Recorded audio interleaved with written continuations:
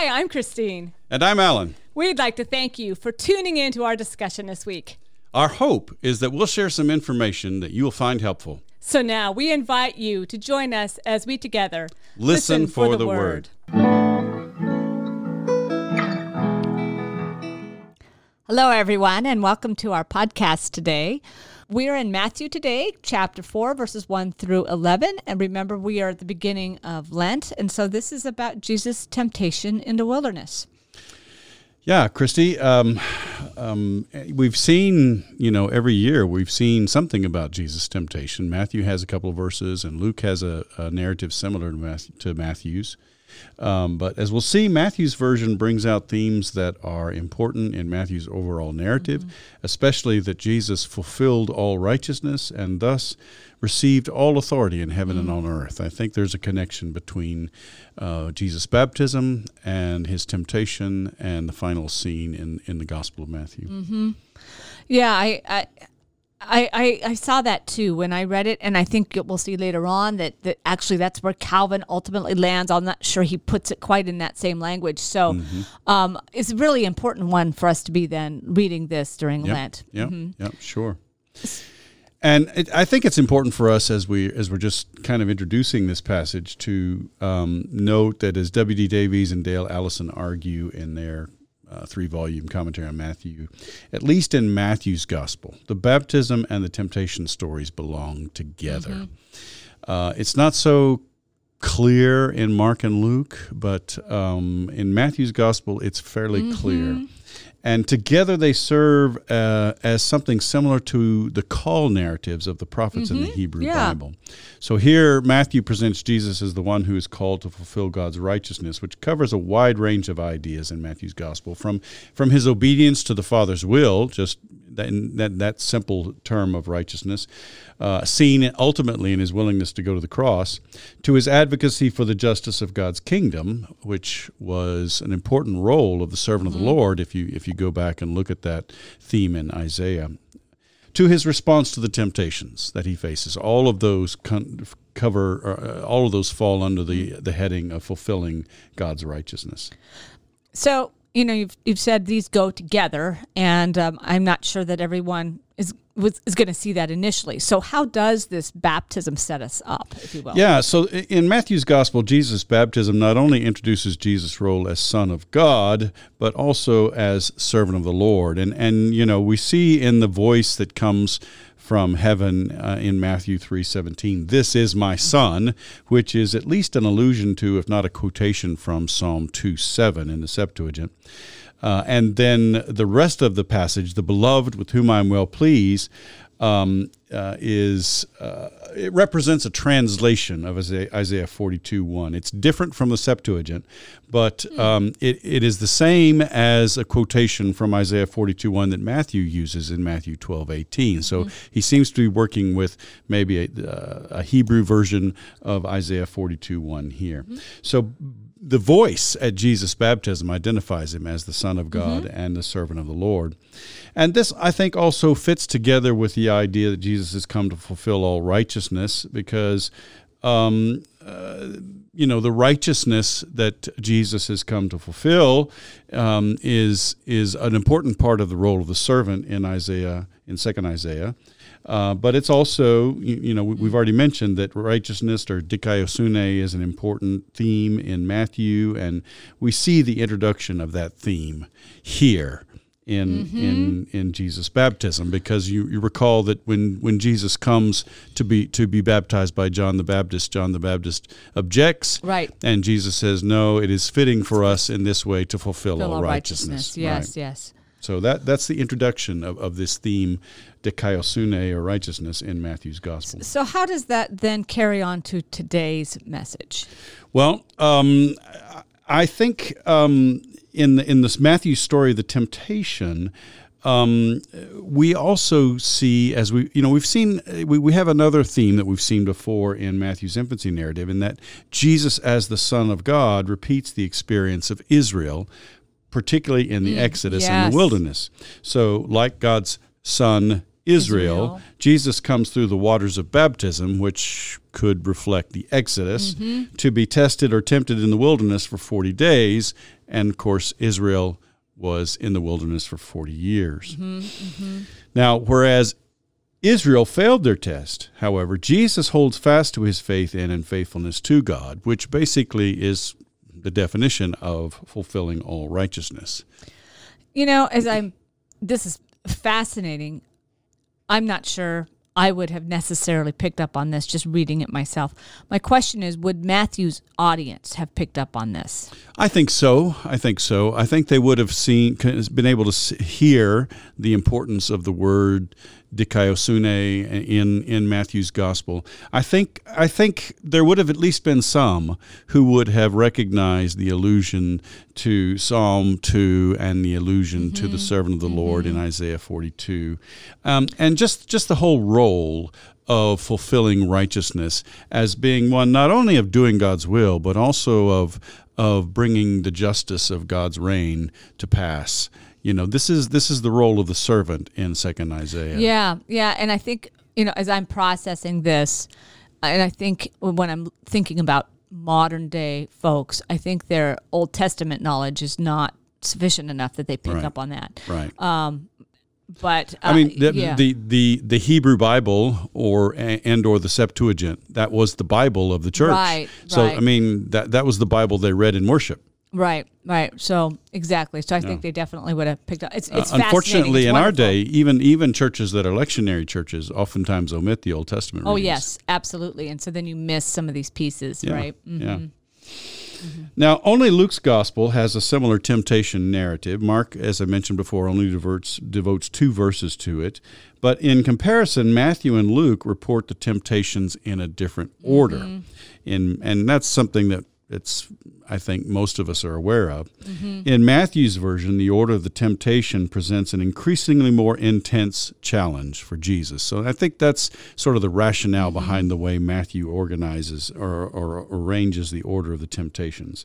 First, using his power or authority to relieve his hunger, then putting his trust in God's faithfulness to the test, and then finally abandoning fidelity to God's purpose altogether and obedience to God's will by worshiping the tempter. So you have this increasingly more intense challenge for Jesus. But at each point, in each one of these temptations, Jesus demonstrates his commitment to fulfilling all righteousness by remaining true to God and to Scripture. And so already here, again, this ties into the theme of righteousness in Matthew's gospel. We've already been through this because we're backing up a little bit in our sequence with the Revised Common Lectionary, but Jesus is going to teach the disciples that they need to fulfill the greater righteousness in Matthew 5:20, and we've already got an example of that in Jesus at his temptation in the wilderness, and so. Again, this points out the theme, and of course later on in Matthew 6, we all know the verse Matthew 6:33. Seek first God's kingdom and His righteousness, right. And so this is going to be a focal point for Jesus in His ministry. Yeah. Now, of course, this is kind of a background, but what's the intent of these temptations? That is I think probably a very important question that most people just kind of either overlook or just assume. I think most people assume that the temptation narratives intend to convey Jesus' actual experience, whether a physical experience or a psychological experience. And that's a question I think we have to raise. Other possible intentions include that basically the temptation narratives are intended to encourage Christian disciples as they face temptation.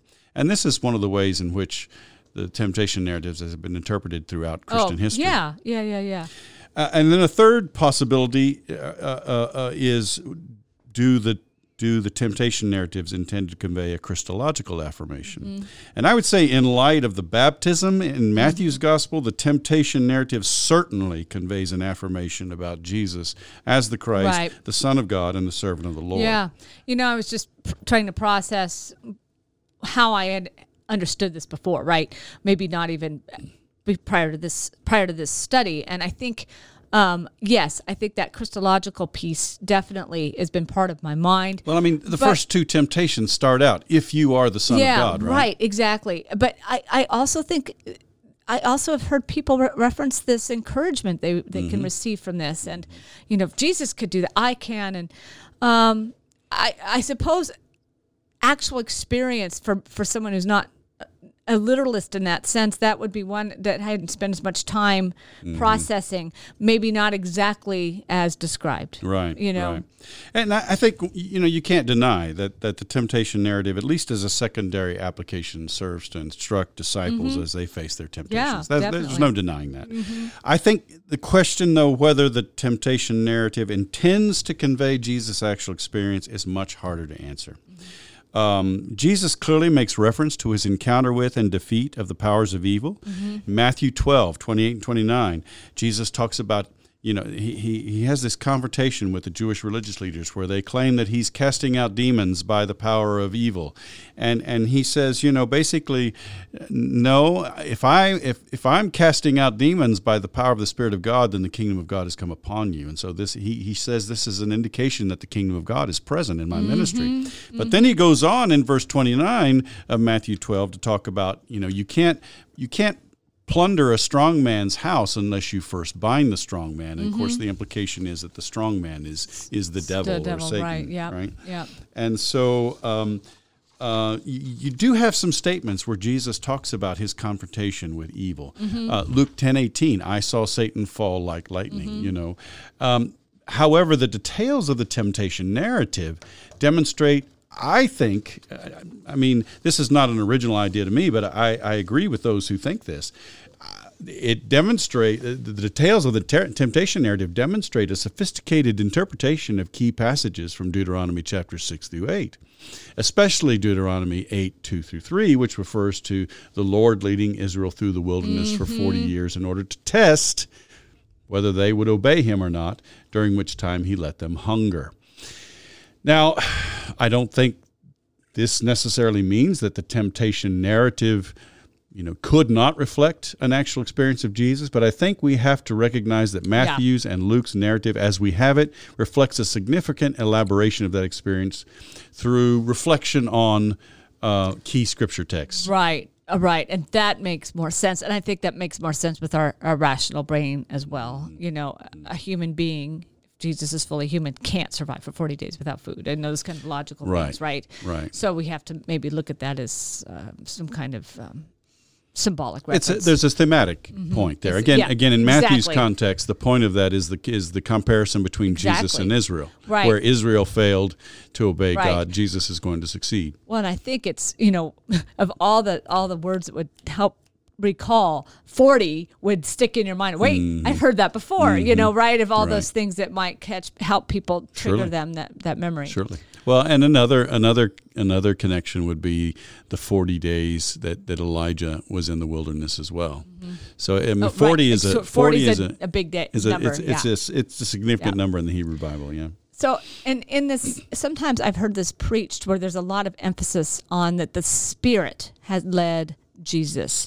So talk about that. I think that's important, yeah. Matthew opens the temptation narrative by stating simply that Jesus was led up by the Spirit into the wilderness to be tested by the devil in Matthew 4:1.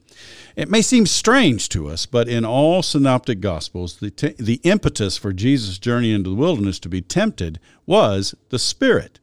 Mark 1:12 says the Spirit immediately drove him out into the wilderness. Luke 4 says that Jesus was led by the Spirit in the wilderness. But in Matthew's gospel, the narrative implies that the Spirit has a hand at least in setting up the conditions for Jesus to be tested and or tempted by the devil. So, the version that I read of Matthew 4:1 above was from the new RSV updated edition, the recently released updated when did that edition. Come out? Just last year, I think. I've been seeing that more now, this updated version. I think it was just last year. All the other major English Bible versions translate the verb pyrasthenia as to be tempted, and that includes the previous New Revised Standard Version.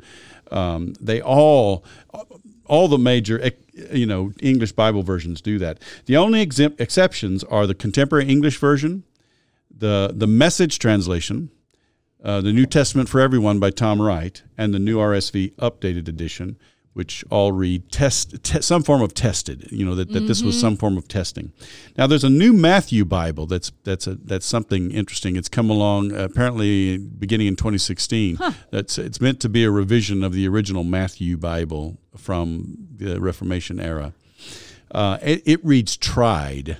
So I think again, there's an issue there, and of course the problem is it raises the issue of the meaning of the verb pairadzo. Does it mean to test or does it mean to tempt? Well, it's clearly used in the Septuagint for God's interactions with people. He tempted Abraham in Genesis 22:1. He tempted Israel in the wilderness, several places. But by the time of the Second Temple, which a lot of historians of this era talk about the Second Temple period. This is the period after the exile. It would seem that language was that this kind of language of tempting was attributed to the Satan as the one who incites people to evil, and there was this growing discomfort with attributing that kind of language to God, even though it's right there in the Hebrew Bible in the Septuagint for all to see, right? Yeah. And we see this, I think, reflected in an ambiguity surrounding the word pairadzo in the New Testament. So I think the translations that read tested in English are likely reflect an unwillingness to attribute any aspect of temptation to God, or in this case, to the Spirit. Well, and we're going to see how Calvin treats this later on, which is really interesting. So you can wait for that. But as I was processing this too, I think isn't there a reference to Satan the tempter? Well, he's called the tempter in this narrative. Yeah, he's this called narrative. The tempter in so this Satan, Satan the tempter. So yes, and so there's definitely that association with Satan and being that guy, if you will, as opposed to God. Yeah. And it's, typically I think diabolos is more common in the New Testament, the devil, but the devil is identified as the tempter in the New Testament, definitely. Okay. So this is, it's almost, and it's interesting because in this we'll see, the language is ha pairadzon, the tempting one. It's kind of like, that's what I thought. Yeah, it's kind of like John ha baptizon, the baptizing one. I guess that's the point I was trying to make. It's that same. It's that same root. It's that same word. Yeah, it's very much his part of this. The devil's identity in the New Testament. Yeah. Okay. Now, it's not clear in Mark's gospel, but Matthew and Luke indicate that Jesus did not eat during his time in the wilderness. Matthew says he fasted 40 days and 40 nights, and afterward he was famished. I think that's a bit of an understatement, probably. Yes. Right? Yeah, right. We don't know exactly what kind of fast. There are different kinds of fasts. That is true. But the implication is that he went without food. Right. Obviously, he couldn't have gone without water, but the implication is that he went without food. Now, while both Mark and Luke indicate that Jesus was tested and or tempted during the entire 40 days he spent in the wilderness, Matthew reports that the temptation came after the 40 days of fasting. And so in verse 2, he fasted 40 days and 40 nights, and afterward he was famished. And then in verse 3, the tempter came and said to him, "If you are the Son of God, command these stones to become loaves of bread." And again, you have the shift in the language from the devil to the tempter here. Yeah. So I guess I should maybe go back to that. Does it matter that they have shifted? Well, I think the point is that the language of Matthew's narrative demonstrates that by the time of the New Testament, the devil was so identified with the act of tempting that he could be called the tempter. Be called the tempter. The tempter. The one, the tempting one, literally. So I guess the point is that of course, I read that understanding that was a devil. Yeah. And so, okay. Now the first temptation or test seems harmless, right? Right.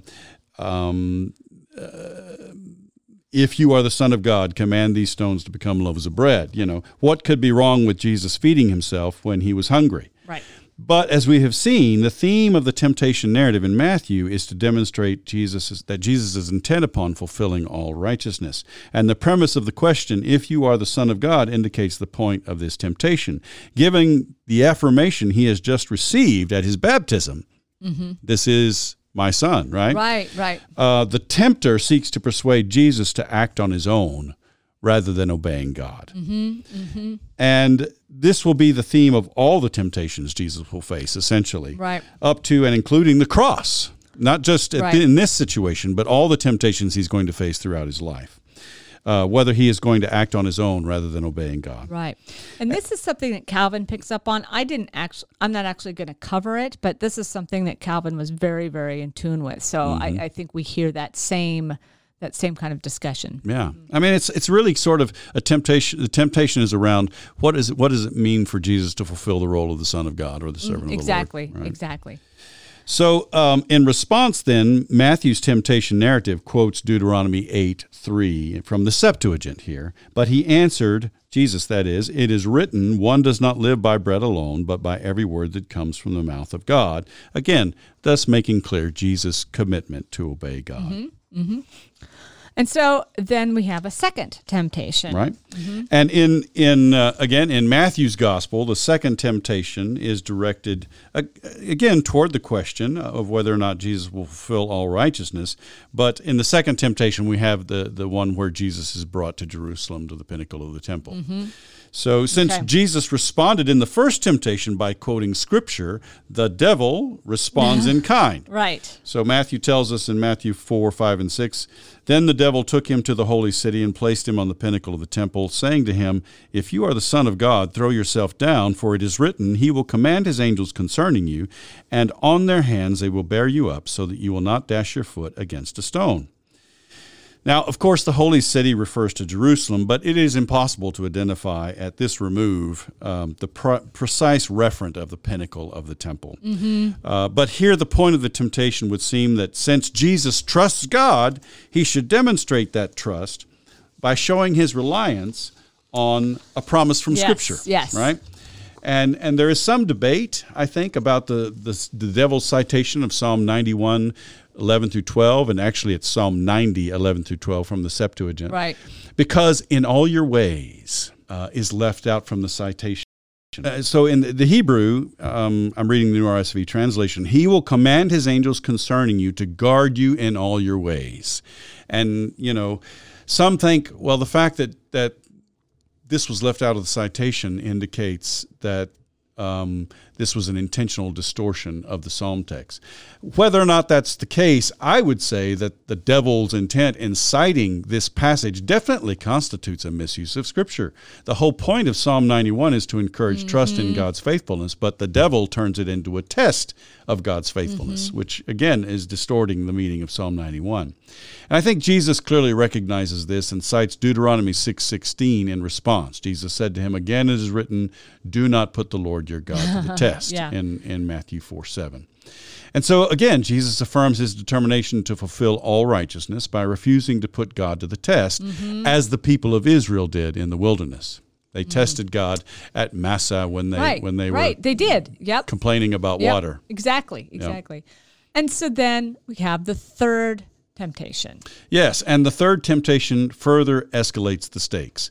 At this point, the devil takes Jesus to a very high mountain and offers Jesus all the kingdoms of the world and their glory if Jesus will fall down and worship him. That's Matthew 4, 8, and 9. And I think it's significant here that Matthew's temptation narrative omits the statement we saw in Luke's version last year. In Luke 4:6, the devil says to him, I will give you all this authority and their glory, for it has been given over to me, and I give it to anyone I please.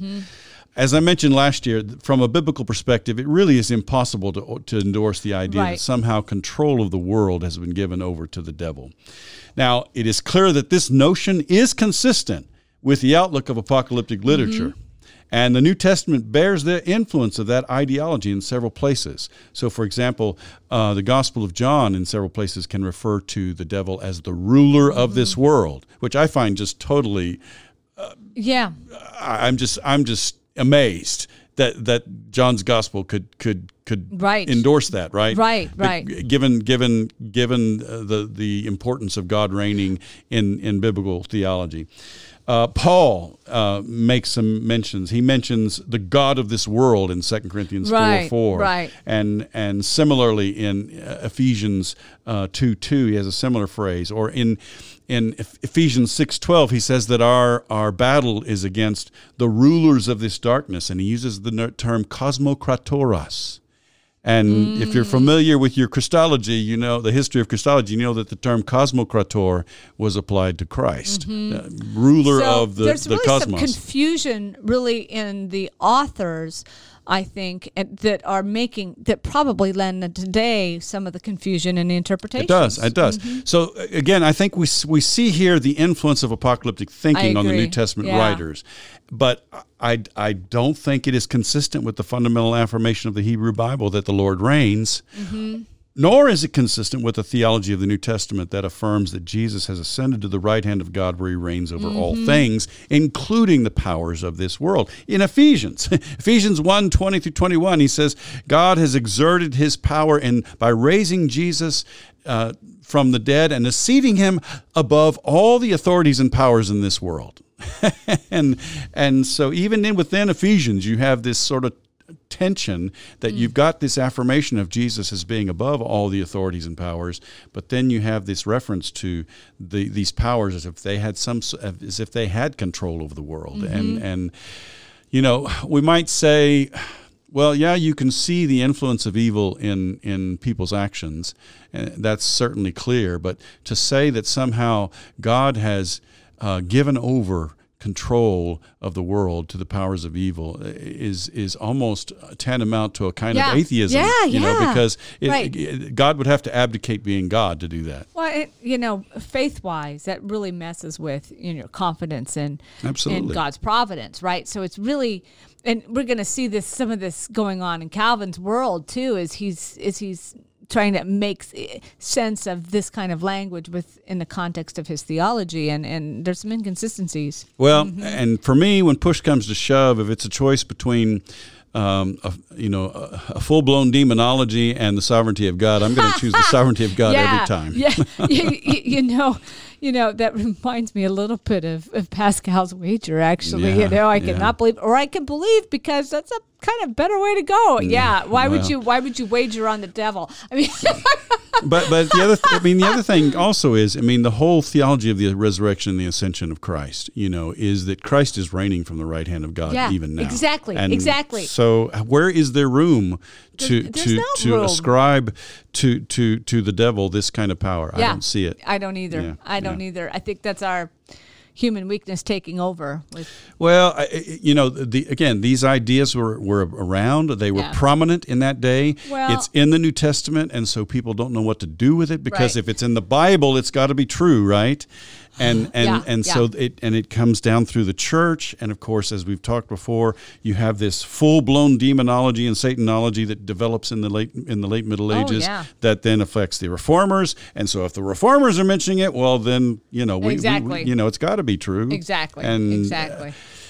I just think it was a false trail all along. Yeah, I agree. Yeah. So, again, then, this temptation concerns whether or not Jesus will fulfill all righteousness. To fulfill all righteousness means that he's going to act in ways that are consistent with God's will and the kingdom of God. To fall down and worship anyone but God would be a violation of the first commandment. And so, while perhaps the end is a good one, for Jesus to have the authority over all the kingdoms of the world, the means suggested are inconsistent with fulfilling all righteousness. And so Jesus responds in Matthew's temptation narrative by simply commanding Satan to leave. Away with you, Satan, for it is written, worship the Lord your God and serve him only, in Matthew 4:10. Now here the citation is meant to reflect Deuteronomy 6:13, but unlike the others, it does not cite the Septuagint, and the wording is a bit different from the Hebrew. And so, but in one respect, I think perhaps we should see Deuteronomy 6:13 along with the earlier citation of Deuteronomy 6:16. Do not put the Lord your God to the test. Deuteronomy is reflecting Deuteronomy 6:10 through 25 as a whole, which follows the Shema, Deuteronomy 6:4 through 9. And all of this serves as a kind of conclusion to the Ten Commandments in Deuteronomy 5, right? Calling the people to be faithful to God and to obey God. So then and one of the things we see here in Matthew's temptation narrative is that because Matthew's gospel reflects the devil and all the agents of evil as defeated, the tempter must obey. And Matthew just simply says, then the devil left him. And there's no indication of conflict or struggle here, just the devil left him. The devil left him. So Matthew then also tells us that suddenly angels came and waited on him. And as we saw in Mark 1:13, the verb waited on is diakoneo, which may imply that they fed Jesus. And again, this seems to have some connections with the story of Elijah in the wilderness in 1 Kings chapter 19. Definitely. Yeah. And so concluding here, how does this end with the angels serving Jesus and then ultimately concluding the pericope? Yeah.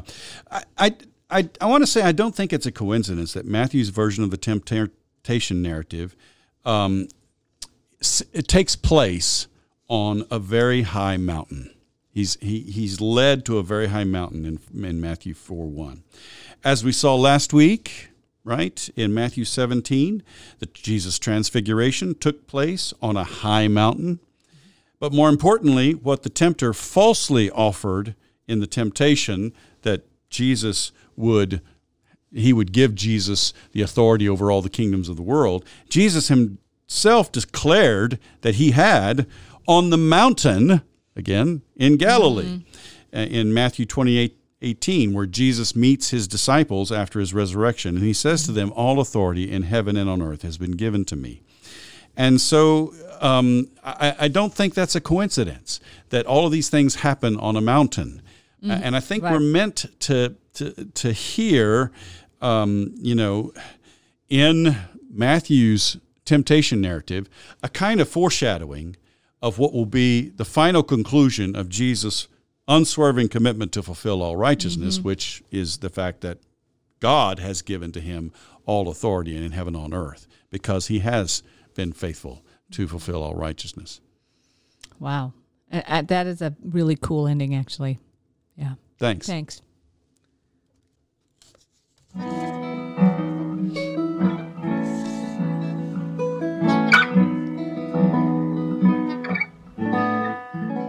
Hi, friends. We're back. And as Christy alluded to in our first segment, she's going to talk to us a little bit about how Calvin viewed the whole image of the devil as a tempter. And so, Christy, tell us what Calvin so I looked at Calvin's commentaries. I looked at the Institutes today, and I actually have some Luther if we want to go there. But for the Protestant Reformers, this passage represents kind of a transitional period between an early modern confidence in God and God's goodness and kind of a medieval understanding of Satan.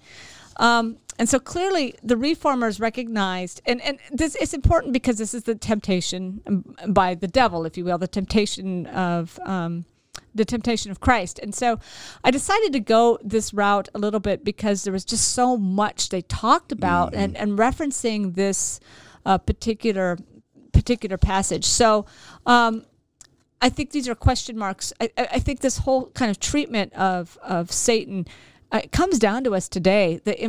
We talk about how the Reformation has kind of moved us ahead to today, and in many ways it has. But in terms of this demonology, I think it kind of sets us back, actually. And so there's just stuff you're going to hear to be like, oh, yes, I have people talking about the forces of Satan and things like that in casual conversation. So that's why we're going to look at this. But well, I mean, in a sense, Calvin had one foot in the Middle Ages and one foot in the early modern era. And the same thing is true today. Some of us still have one foot, in some of that very traditional notions. Right. And same thing with Luther and your other reformers. And, you have to think about a time frame when they're seeing imagery of a devil-type character that it's creature-like, that has some human-like characteristics. Those images fill their minds. I think of the orcs in the Lord of the Rings movies.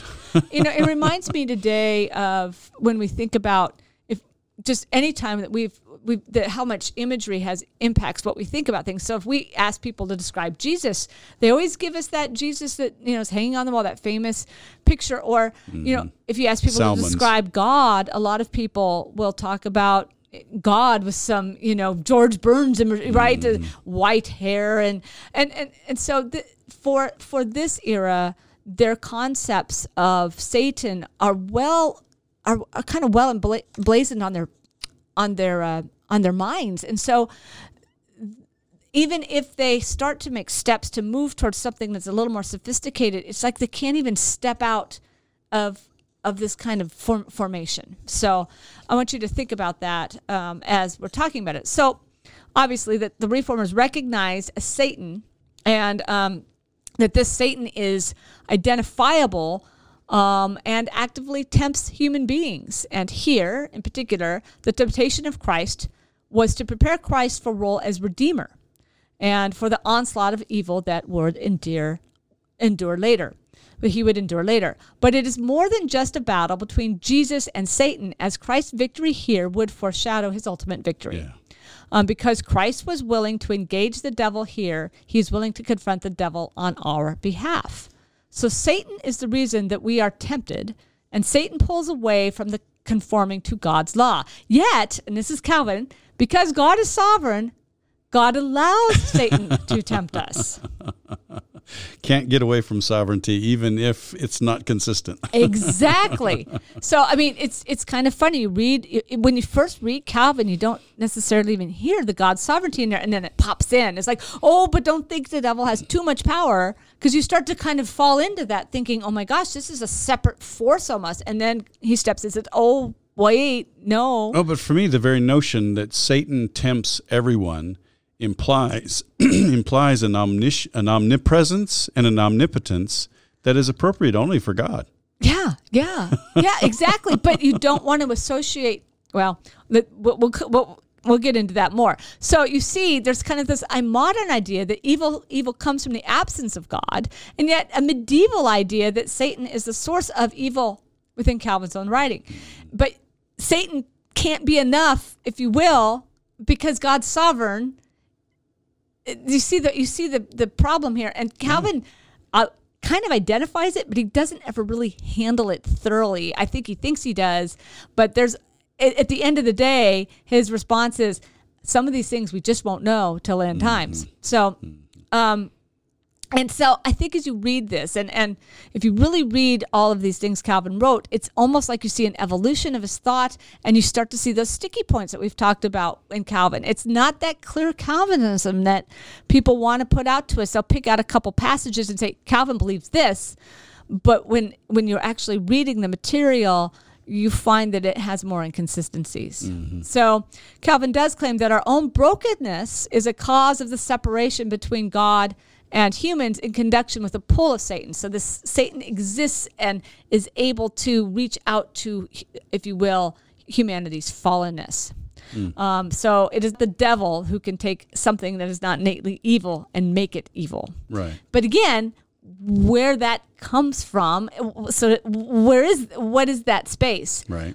So what's interesting is you're kind of like, okay, well, this devil seems to not be formed as thoroughly, right? It's this kind of vague concept, and yet then you get this very physical language for the devil. Standard of the Day describes Satan as ferocious and as a well-equipped enemy. He has the jaws of a raging lion, fangs and claws. He can only be defeated by God himself. So that's almost like it's a separate force, well, again, right? Yeah. I mean, it seems to elevate Satan to a kind of a quasi-deity. Exactly. But we can resist the temptation he brings through our trust in God. And, this is that imagery of the period. And I actually I actually copied off for Alan. If you want to Google Matthias Gerung, Satire of Indulgences, and it's a wonderful woodcut. But you get, and I'm not going to go through the whole woodcut here, but just the imagery of the devil. You see this ugly-looking beast, gruesome beast, yeah. right? Yeah. And this is the imagery that's always used. And every time you opened up a pamphlet, you would, depicting a devil, or maybe you would even see some type of fresco. The devil always has these characteristics, you would recognize it immediately. Just, like today, a little devil is always red with a pitchfork right. and little horns. I mean, this is that image on steroids. Exactly. Exactly. And so I just think that's important to keep in mind, is that, and these images started in the Middle Ages, and just really became part of the kind of visual scene. And so here is Calvin with some of these questions about that the Satan doesn't really have the kind of power that God has, and yet at the same time, he describes this physical language and this kind of as kind of an arch enemy look. So it's you kind of get a dualism in his writing, and yet I think if you put him to the test, Calvin would say, well, no, there's not really a dualism. The Satan does not really have any power in the end. Well, again, the language that he uses sounds like to say that Satan tempts everyone, ascribes to him an omnipresence and omnipotence that is appropriate only for God and not for a created being. Exactly. And beyond that, the whole idea that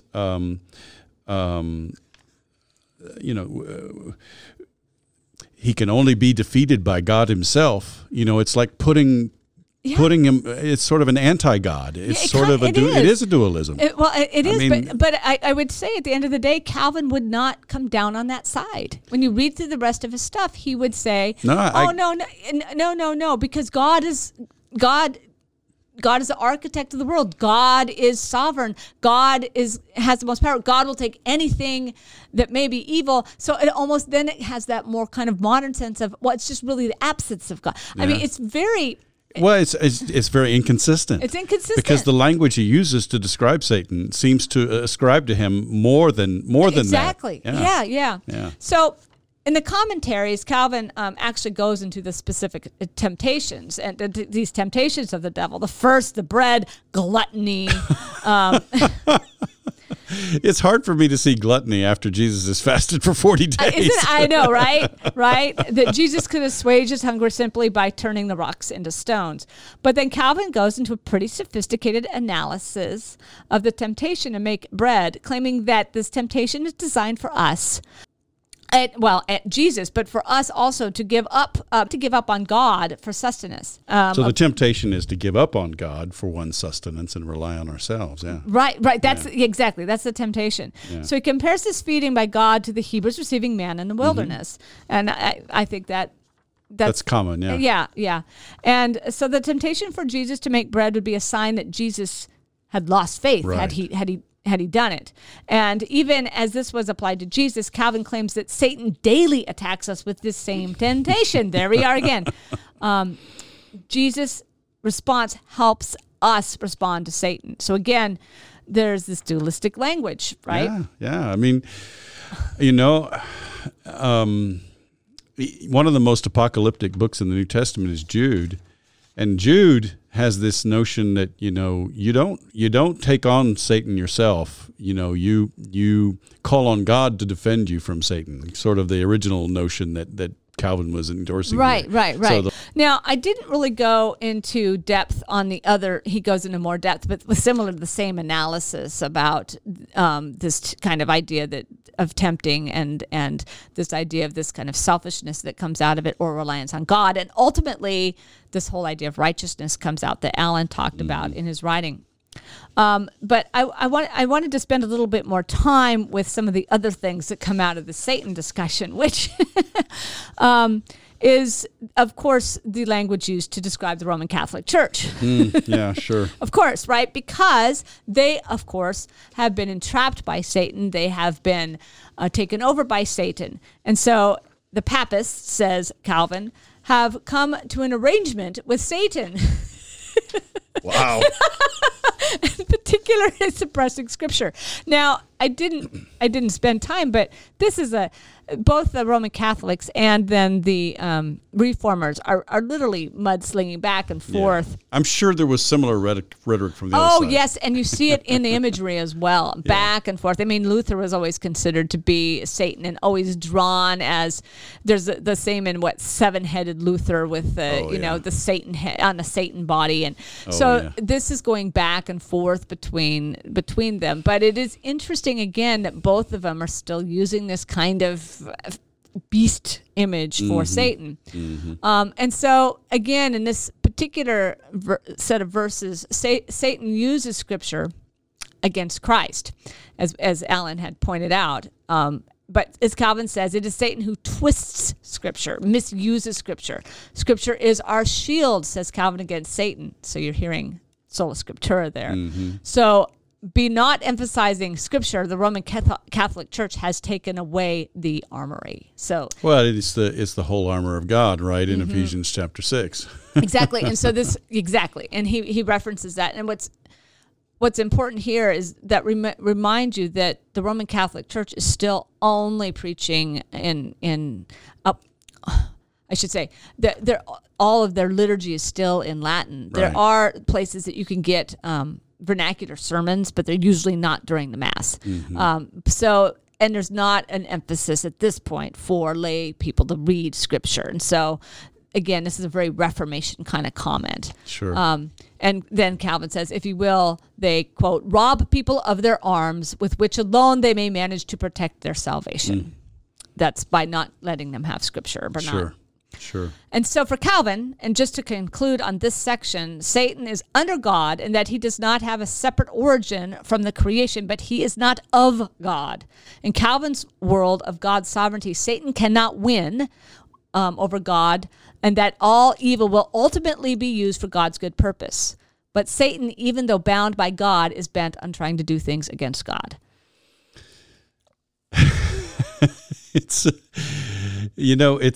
There's a lot in there that I could agree with, Yeah. And it really boils down to, if God is the sovereign creator, where does evil come from?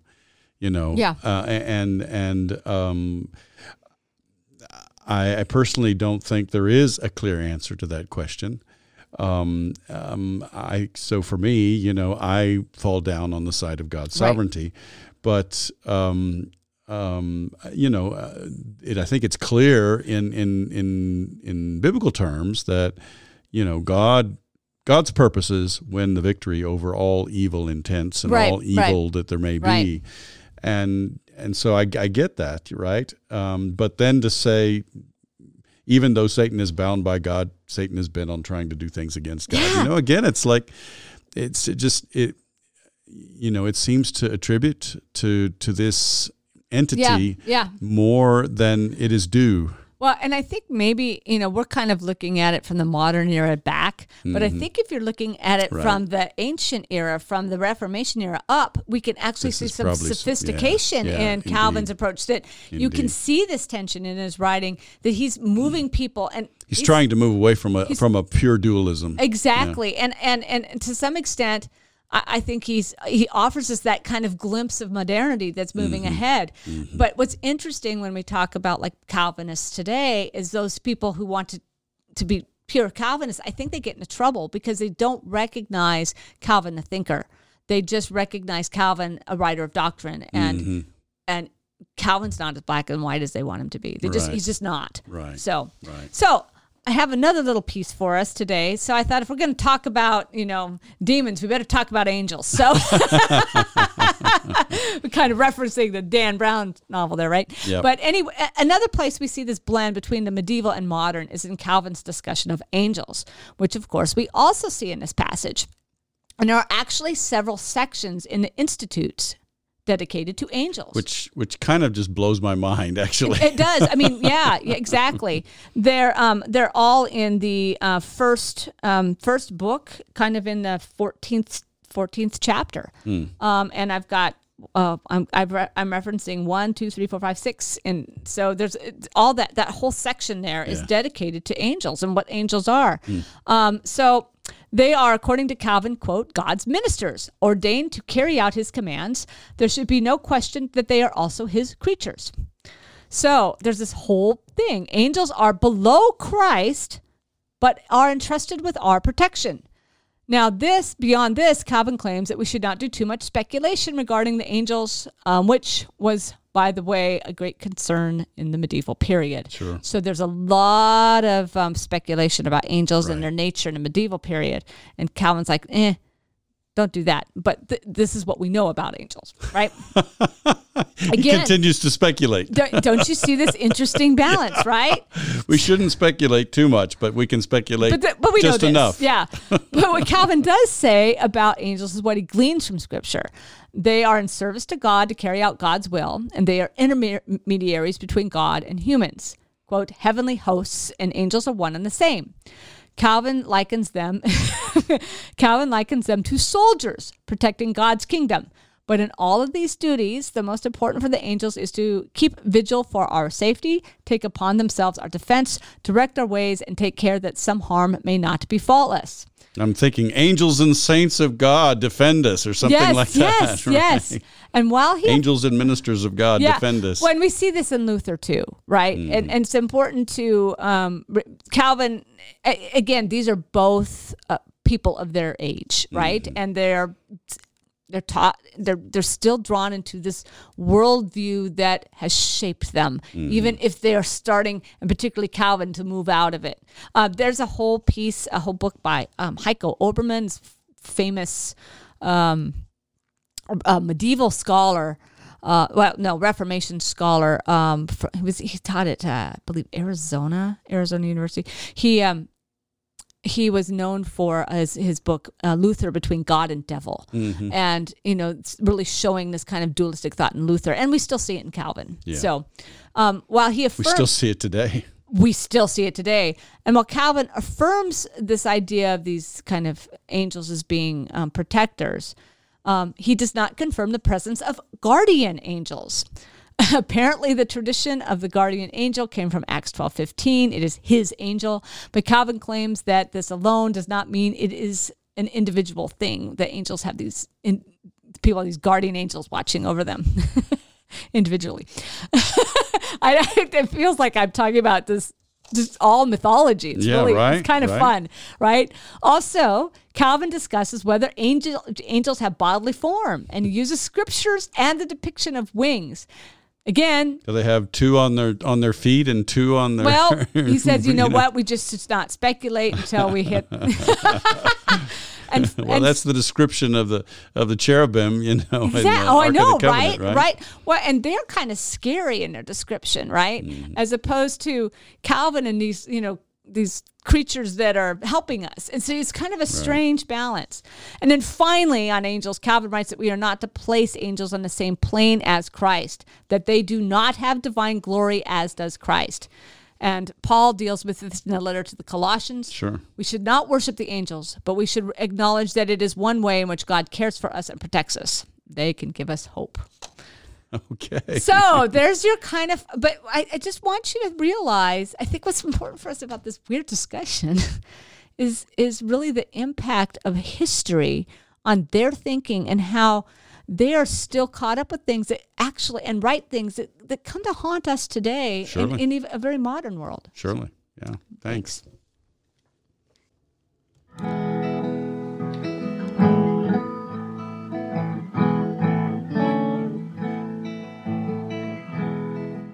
So during our break, I was talking about how much fun I had researching, this kind of really this mythology, these angels and demons, and how unimportant it seems, and yet at the same time how important it seems, and how often I have somebody that I don't know well will tell me that Satan's out there, Satan's present all the time, and then very much alive is this kind of conversation, and I think it really impacts their church services even, and to the point of that your church becomes more about Satan than it does about God. And I know we've mentioned this in the past, but when all of a sudden you're getting a lot of credit to Satan, and so it seems like a good place to start, and yet. What do you think, Alan? Well, I mean, so for me, I think the question is, how do you preach on this passage without giving credence to this whole dualistic idea that there is this devil out there who is a being who can tempt everyone, and who has this kind of omnipresence and omnipotence, and omniscience even, is able to know our thoughts, and is able to tempt us with the very things that we are vulnerable, are the very spots where we're vulnerable. It attributes too much. As I've said before, I mean, to me, as I read theology, the only consistent view, if there is a Satan, if there is a devil, it is a created being, which means it does not have the properties of omniscience, omnipotence, and omnipresence. Those are properties those are characteristics that are appropriate only to God. And the other thing is, in the New Testament, as I alluded to in my segment, in the New Testament, if there is a Satan, it is a defeated being, right? It is a defeated being. Now, as a modern quote or slash postmodern person, I'm much more comfortable talking about the power of evil in the world than I am talking about a Satan. Right. To me, this relates to the whole question of where does evil come from? Because I'm not comfortable ascribing the origin of evil to God, but I also recognize that it is not sufficient to say that evil comes solely from humans, because I think there is a level of evil in this world that is beyond just simple human selfishness. Calvin identifies that, right? And he talks about, in his language, right, he talks about Satan as being a cause of evil, but there's also evil that is natural to human beings that he doesn't attribute it to Satan. Right. But I'm comfortable speaking about a kind of cosmic evil in this world, right? Exactly. And its origins are a mystery. We don't. I mean, I would agree with Calvin on that. We really don't have any way of explaining where does evil come from if God is good and loving. And that's why Satan is so attractive, right? It gives people an easy explanation of and something they can even visualize as obviously this is evil. Very tangible, very right? Tangible. Make evil very tangible, but in doing so, they invest this Satan or this devil with properties that are almost akin to God. Right. And again, we were talking about A Mighty Fortress. Yes, it's a beautiful hymn. I love the music, but I hate the words because it ascribes to Satan, I think, way more than he's due. When I pulled it out today, and I've got actually a more accurate translation than like the one that we use, and so, the old knavish foe, Satan, he means earnest now, force and cunning sly, his horrid policy, on earth there's nothing like him. Yeah. Here's this. It's but to me that all that language creates fear. I agree. It creates fear. And I don't see, I mean, there are places in the New Testament that talk about being aware and being cautious, but I don't see any room in the New Testament for fear, because if there's anything, the power of the cross and the resurrection and the ascension of Christ, the assurance that Christ is the one who's reigning at the right hand of God, that is something that really is meant to banish fear. Exactly. And all of this language of Satan just sort of, it sort of sets up Satan as a rival to Jesus, as if somehow Satan has the same power that Jesus has. Well, but there's people that believe that, and I suppose they they would argue that those people who, have fallen away from the church are somehow possessed by evil or whatever. And I've met with a few people over the years that, this is kind of their theology, is kind of their worldview, and their whole life at church is so filled with fear and anger, and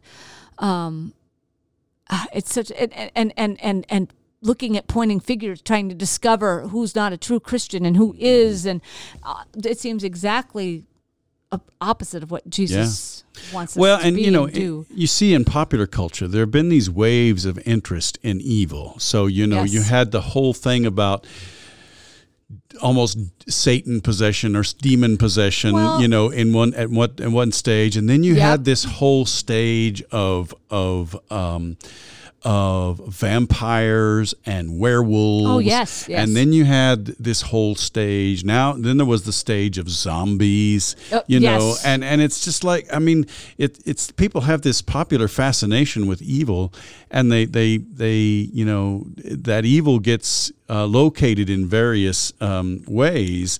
But again, so when we're looking at the temptation, there's some things we need to see. First of all, just like when Jesus encounters a demon-possessed person, there's no contest. Right. Jesus simply commands the demon, and the demons have to obey. Right. The same thing is true here. There's really no contest here, right? Jesus was weakened by the fact that he had fasted, right, for 40 days. Right. But, that's huge. Yeah. But he still has the presence of mind to simply recite the most basic of Scripture in the Hebrew canon, right, and in the Jewish mindset, the Ten Commandments and the Shema and all of that section. That was just the most fundamental Scripture in their theology, right? Yep. So he's going back to the foundations, right? And he's able to cite this, and basically just citing the Scripture wards off the temptation. And so then comes the next one, and it's a distortion of Scripture. Right. But Jesus is able to see right through that. There's no sense of which, he was somehow tripped up by it. He's able to see right through it and say, you shall not put the Lord your God to the test. And then in the last one, again, it's almost pathetic, that Satan makes this claim, the devil makes this claim, I can give you all of this authority, which was, no, that was not true.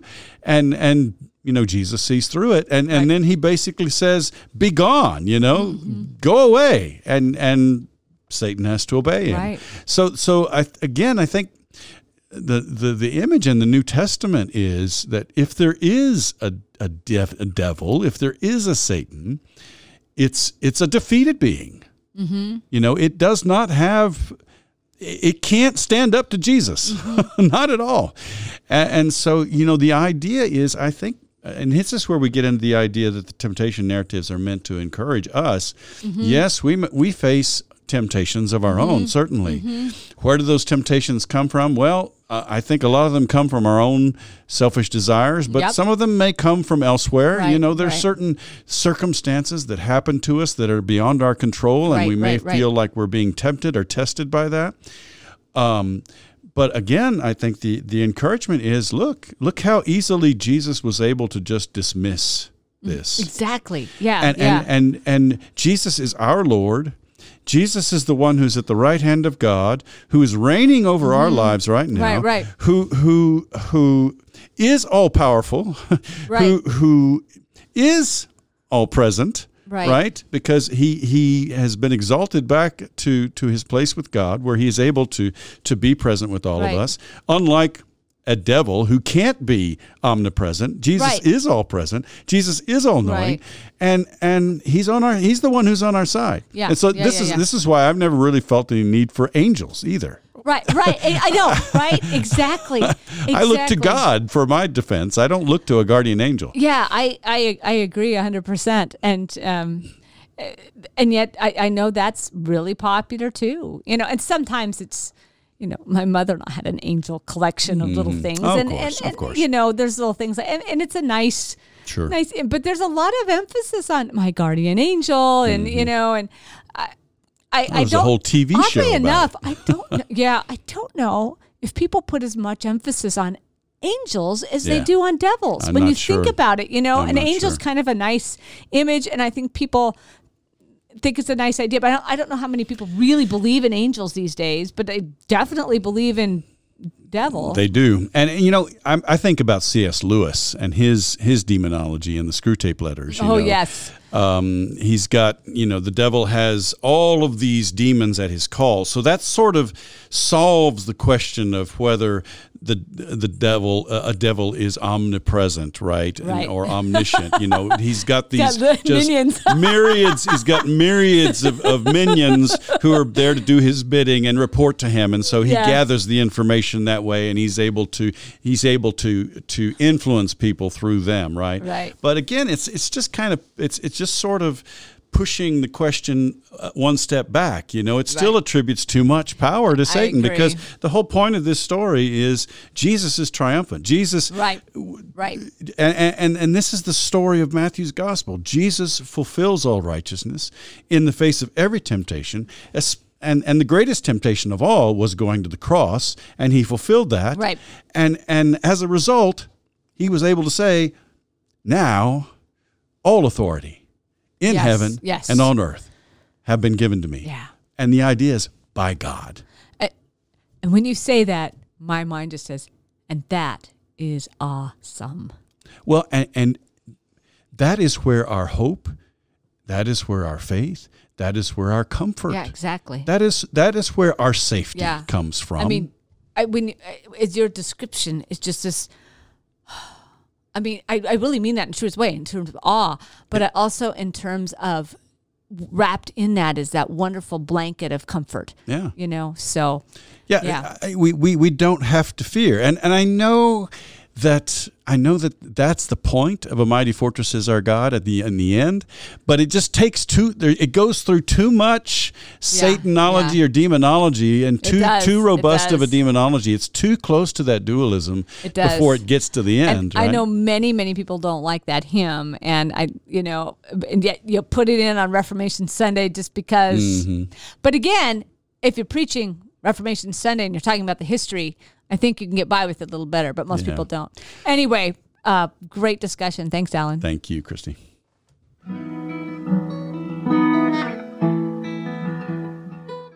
That's our podcast for today. If you heard something that was helpful to you, please subscribe to our podcast and tell your friends about us. It's our hope and prayer that our time together might bear fruit in your ministry as you build up the body of Christ. We hope you'll tune in next week. And in the meantime, let's keep serving each other as we together listen for the word.